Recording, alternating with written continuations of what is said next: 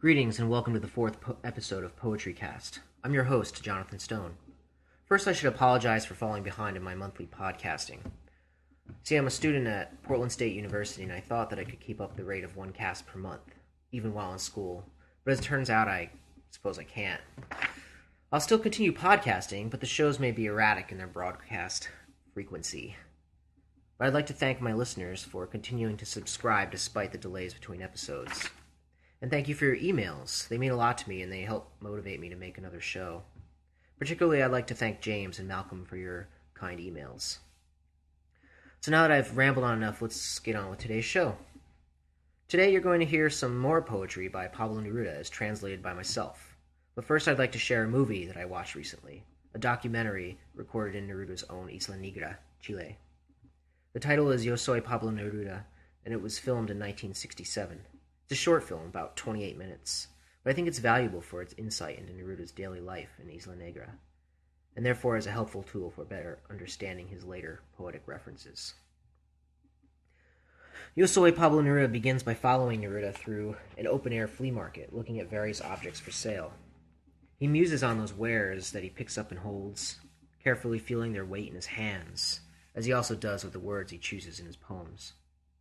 Words for Neruda in many ways seem to resemble tangible objects, and not only in a mimetic or representative manner, but in a manner that affects people directly, as physical objects do. We hear words, see words, and their utterance affects us, acts on us, and we act on them. Words are even bought and sold in books and in songs. The importance of this material treatment of words for Neruda may be linked to his communist beliefs, where Lenin and Marx, for example, define the world in a primarily material way. Even language was material.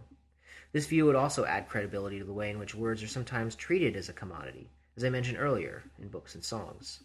Or maybe, just maybe, Neruda saw all human creations as essentially poetic in their origins. This is actually an old idea, perhaps best attributed, at least from my understanding, to the 18th century philosopher Giambattista Vico, who basically posited the notion that human beings are the creators of their society.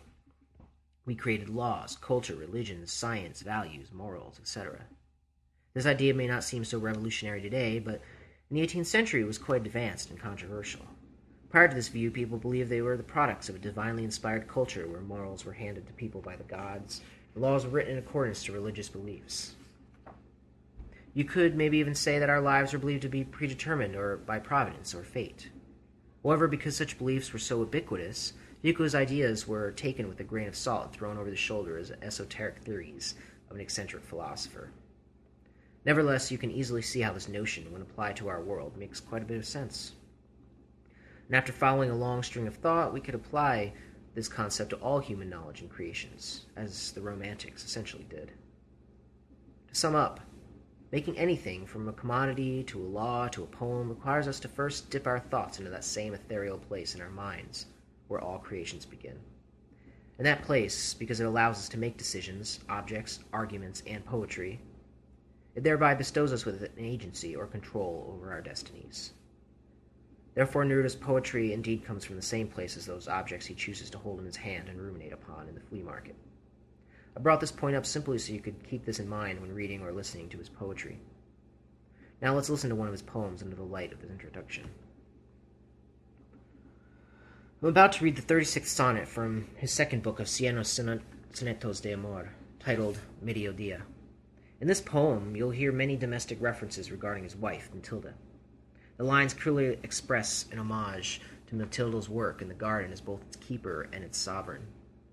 And finally, he equates the way in which she first imagined her garden, then planted it, and he takes this method and compares it to his writing process, which begins with the idea or inspiration, then leads to intention or germination, and finally the cultivation of the ripened harvest. Here's a sample of Neruda's Harvest, Sonnet 36 from Mediodía. My heart, keeper of the harvest, of the trough, small panther of the thread and the pungent bulb, your brilliant empire shimmers, and I am pleased with the waxen weapons, the wine, the oils. The buried bulb pulled from the earth with your open hand, from the aqua substance kindled in your palms. From the metamorphosis of the dream to the substance, from the reptile coiled within the hose. You with pruned branches carry the pneumatic aroma. You direct the course of the soap and the foam. You lift my surreptitious scales. You bury the seeds of my calligraphy and discover beneath the sands of my notebook the raised letters searching for your lips. What I like especially from this poem is how he credits her work for his inspiration. That is, through her gardening, she not only plants her vegetable garden, but also the seeds of his poem. I'm sure you noticed the sensuality of Sonnet 36, which brings up an interesting aspect of domestic life that Neruda articulates so well in this piece. Its intimacy. And lastly, he articulates this intimacy of domestic life through the intimacy of poetic language. Let's take a look at the sonnet that follows 36. In Sonnet 37, Neruda seems to acknowledge Matilda as his sun, his warmth, his source of energy and life. I'd like to first say that I took some liberty translating this piece. For example, instead of translating the Spanish word naturaleza to its English equivalent, nature, I instead decided to use Demeter, the Greek goddess of the harvest and of prosperity. I thought this slight variation was appropriate, but I also thought you should know that although I often use Greek gods to replace certain nouns in the sonnets, Neruda never mentions a Greek god by name. He does, however, often refer to marble sculptures, and even directly to Homer in 38, as you'll hear. Essentially, I wanted to avoid the obscure word nature and add some substance to the line. Anyway, I remained consistent in my substitutions throughout the translations, and I'd like to think that he would have approved. Anyway, without any further ado, let's hear Sonnet 37. O love, O crazy ray and violet threat, you encounter me and lift me through your latest staircase to the towers that time crowned with supple clouds, the pallid walls of your enclosed heart.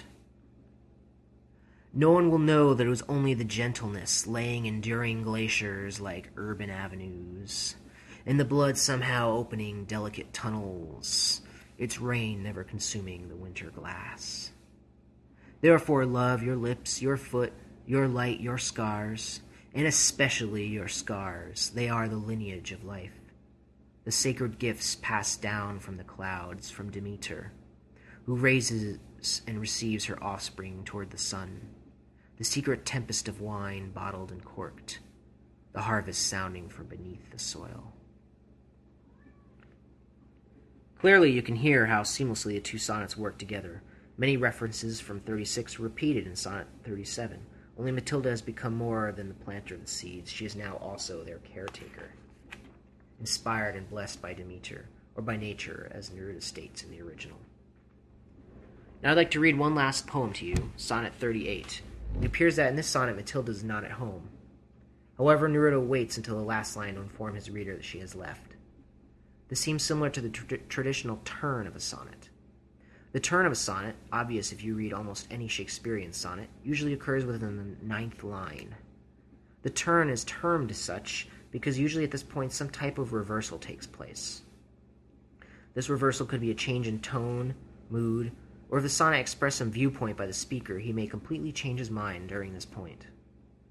In Neruda's Sonnet 38, the reversal begins in line 9 as a change in tone, from an active and musical introduction to an expression of absence. At this point, you'll hear a negation placed in front of each verb, whereas prior to the turn, each verb was a present tense active verb.